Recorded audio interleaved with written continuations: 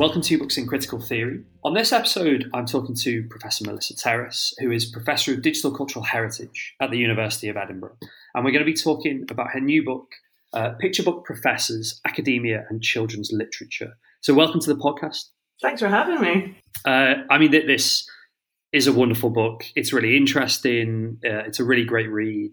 It obviously kind of speaks directly to a lot of academic interests in terms of what are academics kind of like in children's books and children's literature. But it does a lot more than that as well, which we'll try and sort of talk through and talk around during the course of the conversation. But the place to start, I think, is where this book sort of fits in with your work as, I guess, a kind of, digital humanities scholar. And it'd be interesting to kind of situate this and also the companion book that you've published remarkably at the same time in terms of your work. Oh, thank you. I think there's a interesting question as to why I kept going back to something that wasn't my day job. So my day job is working with digitisation, mostly within the library and archive sector, a bit of museums too. So how you make copies of things and how you put them online and what that means and how it changes how we can interact with the past and how we can do data mining and text mining and data mining. And I've been in that space for 20 years now. And I facilitate a lot of large-scale projects which work in that space. And about 5 or 6 years ago, I was starting to feel that I wanted my own project. Something that I could just do for intellectual fun. And I stumbled across this when I was reading picture books with my small children. So I had 3 children under the age of 3 at the time, and I suddenly found myself plunged into the world of children's literature, which I hadn't really paid much attention to before that. And I found a couple of professors in children's literature in quick succession, and I posted them on Twitter and we had a bit of a laugh about it.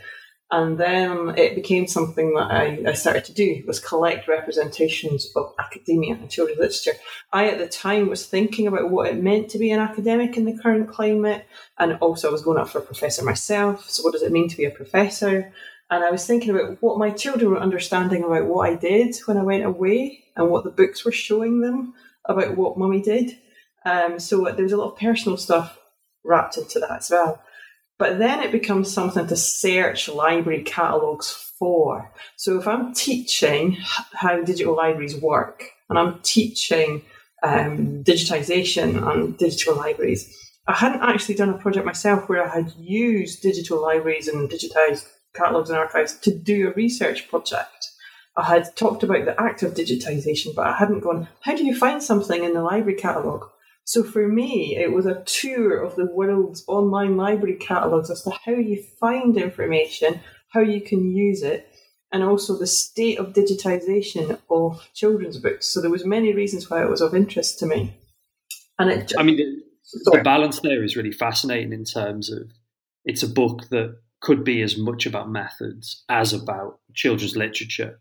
And it'd be great to hear a bit more about kind of why the methods were appropriate, not just, as you said, in terms of using it in teaching and kind of practice, but also like how you built a kind of, a corpus to sort of do the analysis on and stuff like that.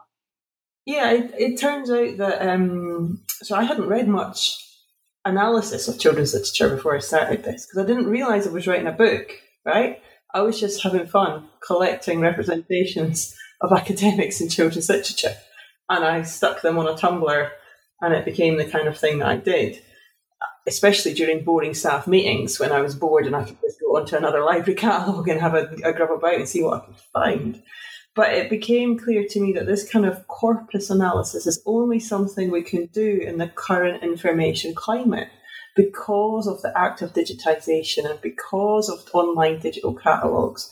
It is something that we can do now about any topic. I chose professors in children's literature, but you could choose any other topic and you'd be able to gather a large corpus that you could not find before, even 5 years before. You could not have found all these examples because of the affordances of the digital. So the first thing to say is that the fact that the digital environment exists in the way it does, including social media and how people can chat to you about your work on social media and then come up with other examples for you, it's really facilitating a kind of different take on how to analyse a topic. and especially for children's literature, where most people, and I'm not slagging them off at all, but most people might write a whole monograph about one children's book. And I've written a monograph about 360, doing digital analysis of them. So it's changing the scope of what we can do and what we can cover as well.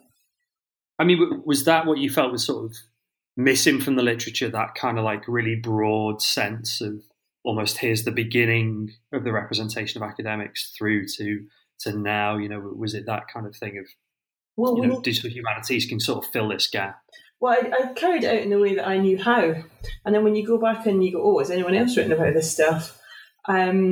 You realise that there's only a few academics that have been written about before who are in popular and enduring works like Diggory Kirk from C.S. Lewis books, or Professor Put Them All in Spirits from The Water Babies. So we have some work that's been done on very famous academics from popular and enduring texts, but no one's trying to do this overview of academia and children's literature. And that surprises me, right? Because nearly 50% of school leavers in the UK go on to university now. So it's a rite of passage, which is a popular rite of passage. And to not really see anyone looking at how that's represented in children's literature, which would have informed people's views of the outside world beyond school, kind of surprised me. So it turns out that I've stumbled across something that no one else has done before, and possibly at a scale that no one else thought was possible before. And I did it kind of without realising that, which if I had realised that at the start, I wouldn't have started, right? But when you built this corpus of 360 odd books, and then you go, oh, okay, now it's time to analyse it, and you go, oh, you're not supposed to do it like this. So I did it in a way that I thought was natural. I mean, I was going to say the sort of depressing initial kind of headline, but sort of sadly not kind of unexpected, is a particular stereotype of professors of, being white men who are, sort of old, have a particular kind of like, I was going to say dress sense, but maybe lack of dress sense, that they have a kind of, poshness about them. Could you say a bit, or maybe unpack that kind of stereotype, which is at the sort of the core of the book? So about 50% of the academics, just over 300 academics, about 50% of them are like that. Old white men called Professor Something dumb with sticky out hair like Einstein, most of them scientists, most of them baffled or ineffectual, and then after the Second World War they become evil and want to blow up the world. So that's tapping into changes in society and a response to the nuclear bomb and the fear of technology, which increases after the Second World War. So there are societal responses to that. And it is quite depressing when you read book after book after book about what a professor is like, and then your own child says to you, you can't be a professor, Mummy, you're not a white man, an old white man in a white coat.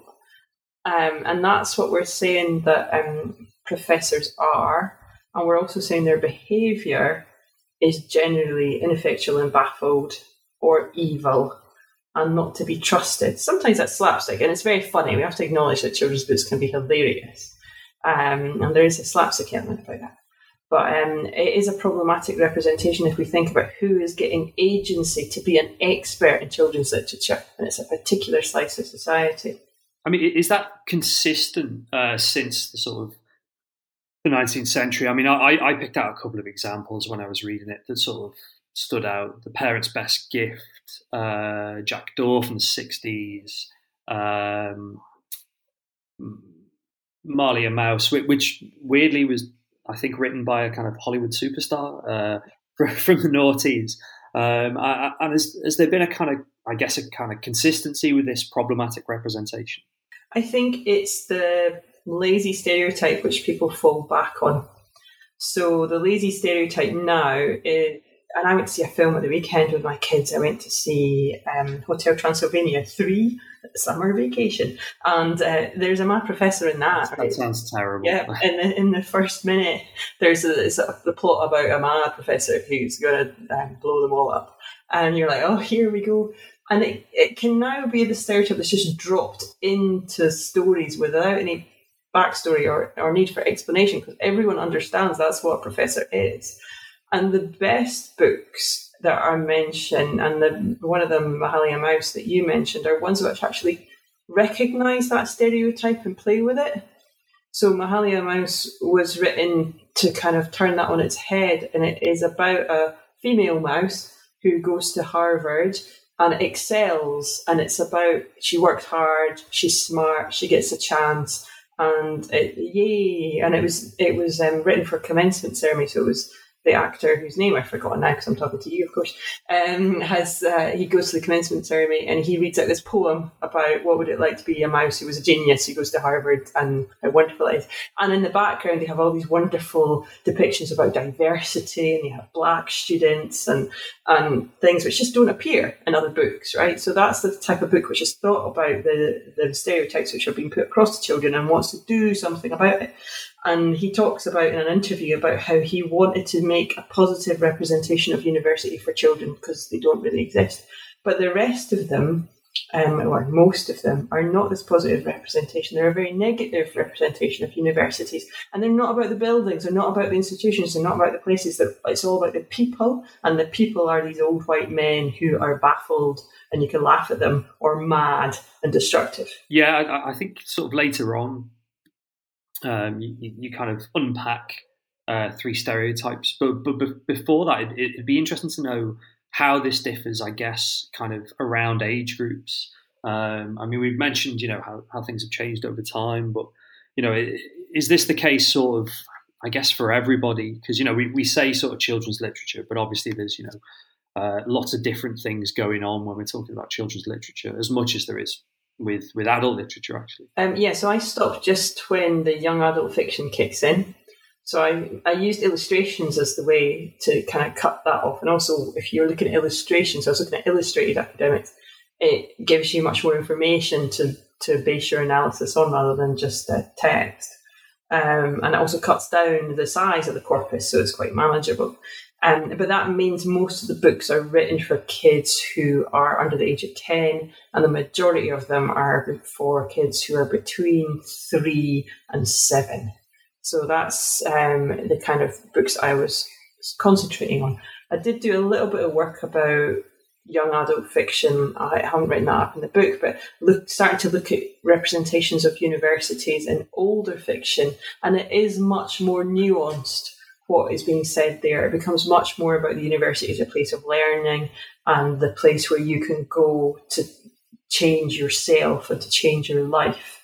So I think there is a follow-on study to this to be done about that, because that's more than looking at the audience who are reading themselves, so self-guided readers, age of 12, 13, 14, who are making decisions about their own lives and thinking about what it would mean to go to university and what subjects they should choose and all that kind of stuff.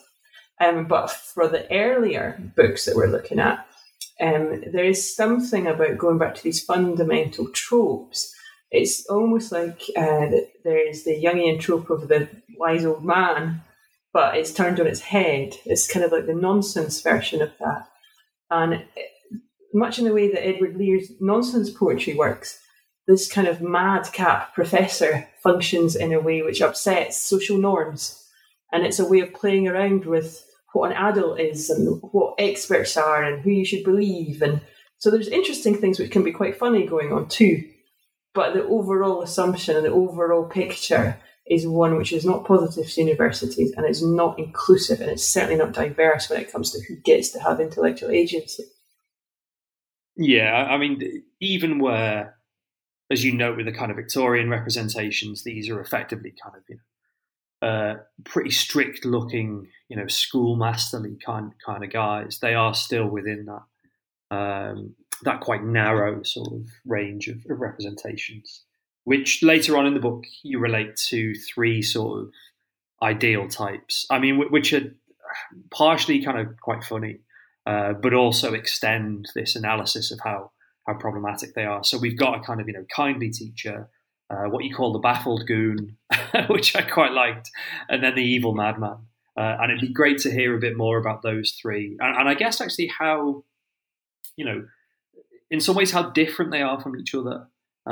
Because obviously within the narrow set of stereotypical, crazy hair, badly dressed, posh white guy, there are still nuances going on. Yeah. So the teacher, we take the pedagogue first, the kind of kindly teacher, is most usually quite a hollow vehicle, not very well formed. It's just, oh, here comes the professor. They will now explain how the combustion engine works. And it's a kind of, oh, this is a person who must know how technology, mostly science, works, and explains a concept in a way which is translating it for the young audience. So that in itself is fine, but it's fairly hollow, and these people don't have backstories most of the time. So then we move on to the most common representations, which are the baffled goons. And isn't it funny that the professor did something that didn't work?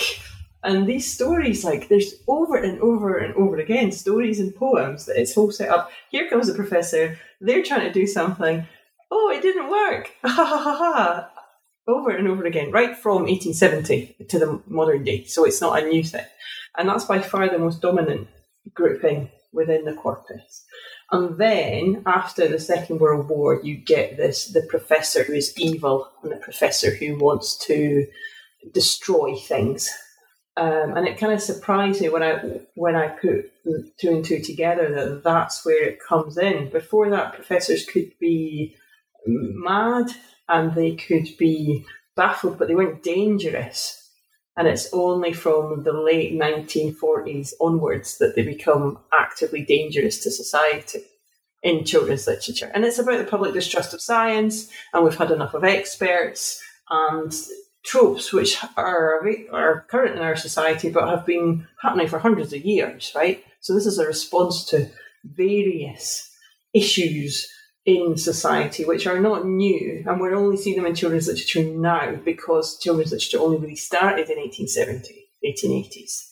So we're seeing this as their current response to that, if that makes sense.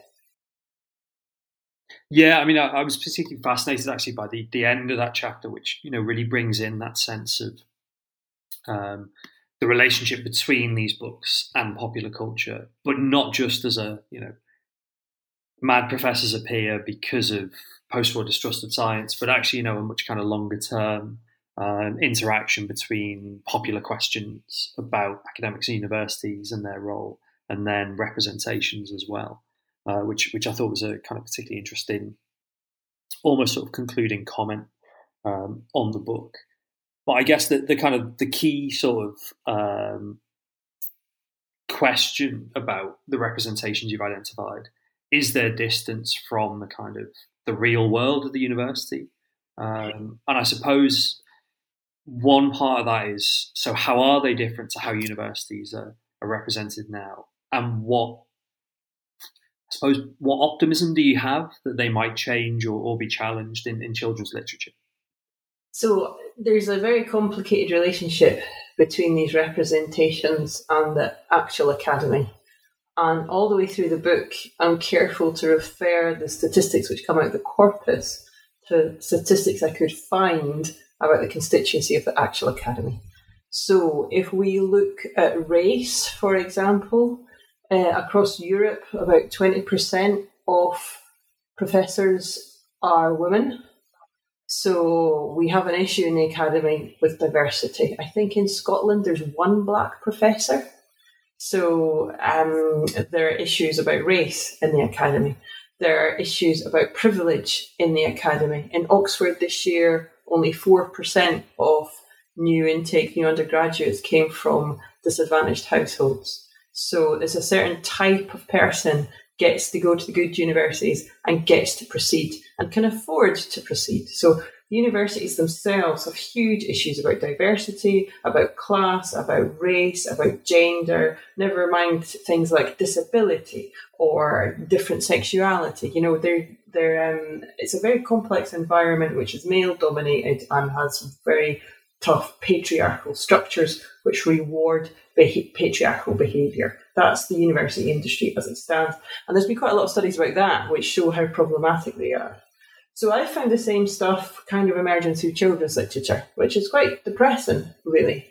But then you realise that what the children's literature books are doing is they're holding a mirror up to the current university structures and the past university structures. They're holding a mirror up to it. They are then mocking what they see, but they're simultaneously reinforcing what they see to the people who are reading them. So it's all right to laugh at these things and laugh at universities, but then if you're only showing these certain representations, you're still reinforcing that these biases exist. So it's a really complicated relationship that exists there. And I don't think we can really expect children's literature to be showing, especially not in the 1950s or the 1900s, we shouldn't really have been expecting to see lots of women professors because there were none, right? So there were none in the UK in 1900. So why would we expect a children's book to have one? Because it seemed impossible at that time. Women didn't even have the vote, you know? So it's situating it in the wider climate, but also situating it in a university system, which is not a fair and ecosystem. We don't work in a world which has equality. Are you sort of hopeful that things will change? You know, I mean, we could be flippant and say, you know, we're going to see lots of children's books that are about long, tedious administrative meetings that, you know, represent the reality of the modern world. In which people are doing their literature research for the book that no one asked them to write. You know, the rogue professor is like doing her research during the committee. Or are we likely to see the kind of like a stickiness for this particular kind of character, whether he's a teacher, a goon, or a madman?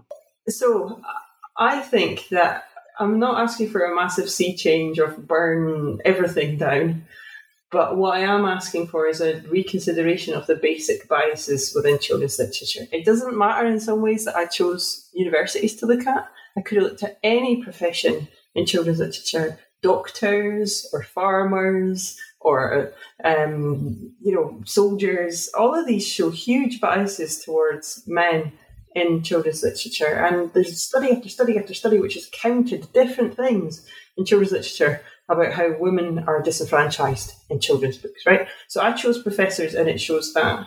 So we have to look at what we can be doing to change that about. And what we're looking for are female characters or black characters who do the kind of things that the white men do without it being a big deal, without them being treated differently. We're looking for the odd person in a wheelchair in the background, but as a norm, because lots of people in society have disabilities. And wouldn't it be nice for that just to be shown in children's literature?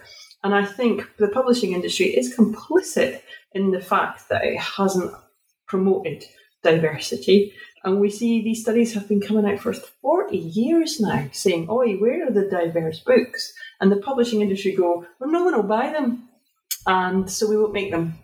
And I think we're at a moment now with some of the literature which is coming out that we have new audiences who are asking for diverse books. And there's a couple of books which have sold very, very well in that space.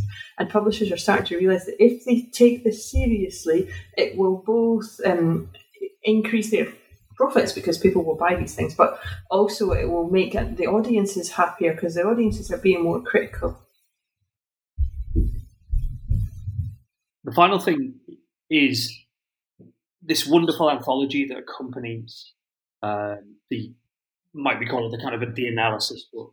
And I'm quite interested to conclude by talking about that. I mean, what was the sort of the sense of you weren't busy enough and you thought maybe I should do an anthology, or actually was it quite straightforward after you built the corpus to kind of create this wonderful actually resource for people who've been reading the book itself?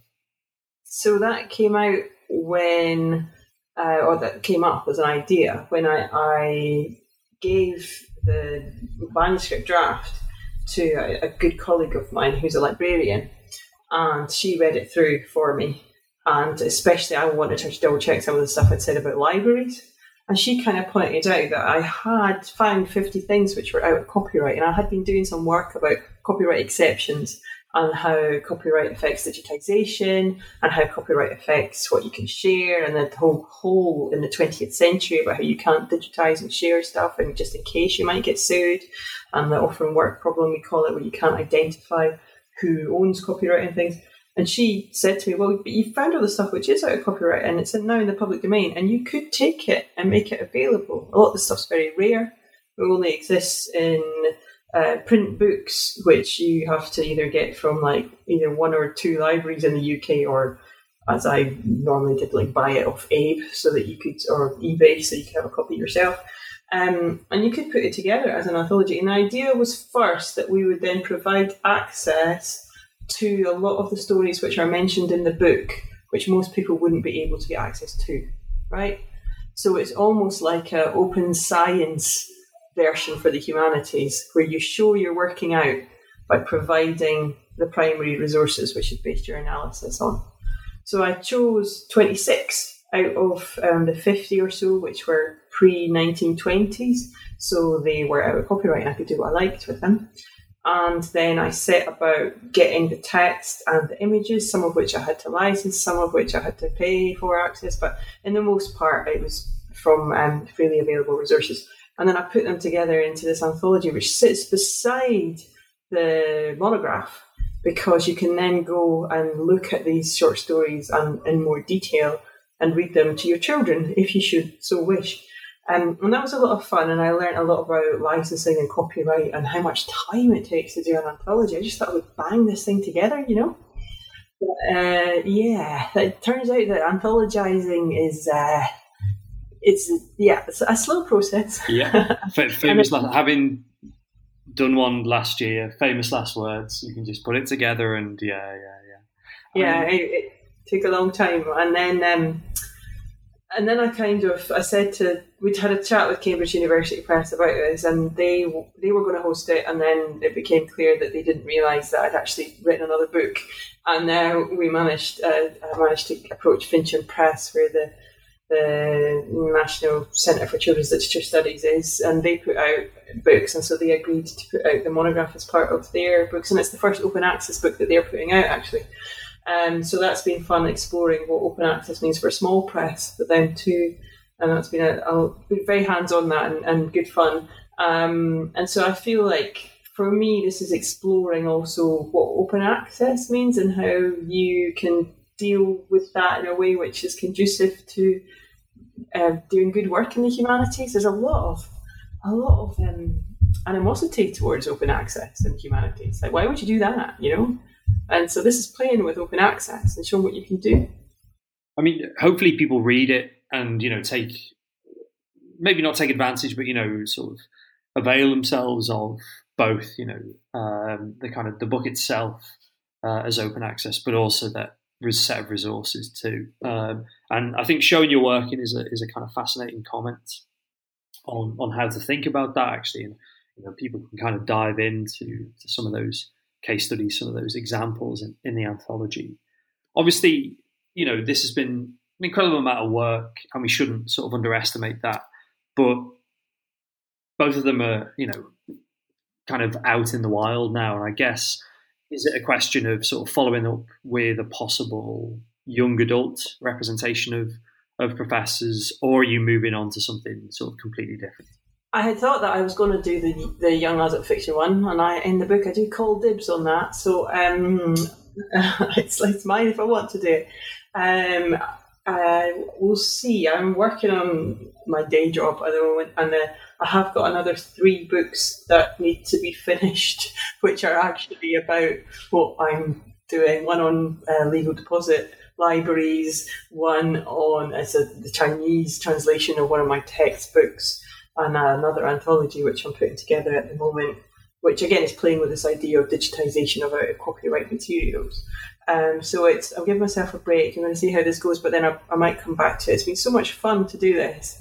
And it was my secret squirrel project for a long time, right? This was the thing I did to keep myself sane, almost. Like looking at representations of mad academics was the thing which was keeping my head happy. And there's something weird in here when you look at that too closely. But it was great to take the time to have an idea which I could just walk through. And that's so rare at the moment in academia.